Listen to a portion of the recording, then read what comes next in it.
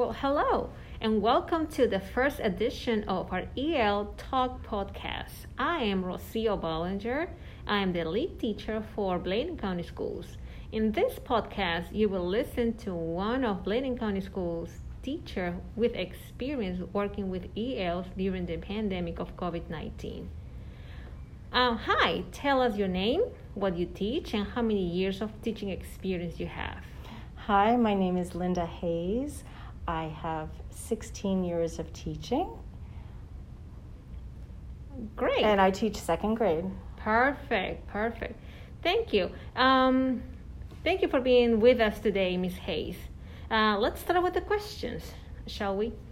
Do you believe ELs benefit from in-person instruction face-to-face as opposed to virtual only? Definitely. I think it's very important that you have that face-to-face interaction because the children can understand more through your gestures, through your actual papers right in front of them, as opposed to a computer. All right, perfect. What do you do differently for your English learners who are face-to-face to support their language development?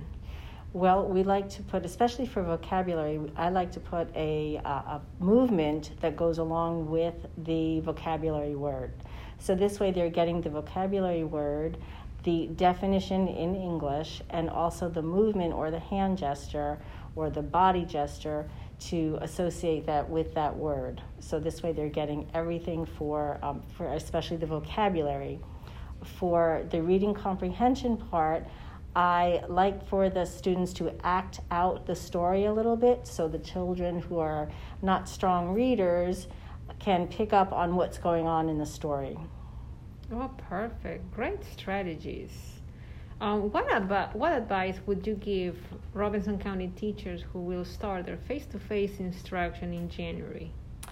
Well, first of all, welcome them with social distancing arms, and just make them feel comfortable. Don't not let them use their language. Let them use their language maybe in the classroom. If you know a little bit of their language, you can kind of intermingle that with the English because it kind of brings them back and they don't feel so isolated. Absolutely.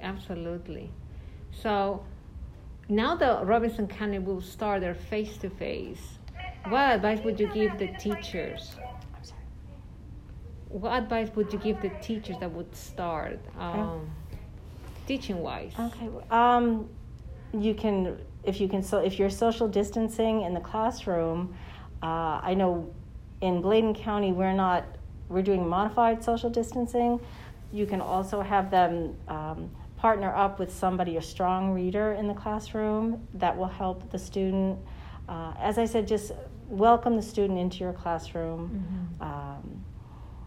Be caring, be thoughtful, and just put yourself in that child's shoes going into a different environment, not understanding a word anybody's saying, and work with that child as best you know how.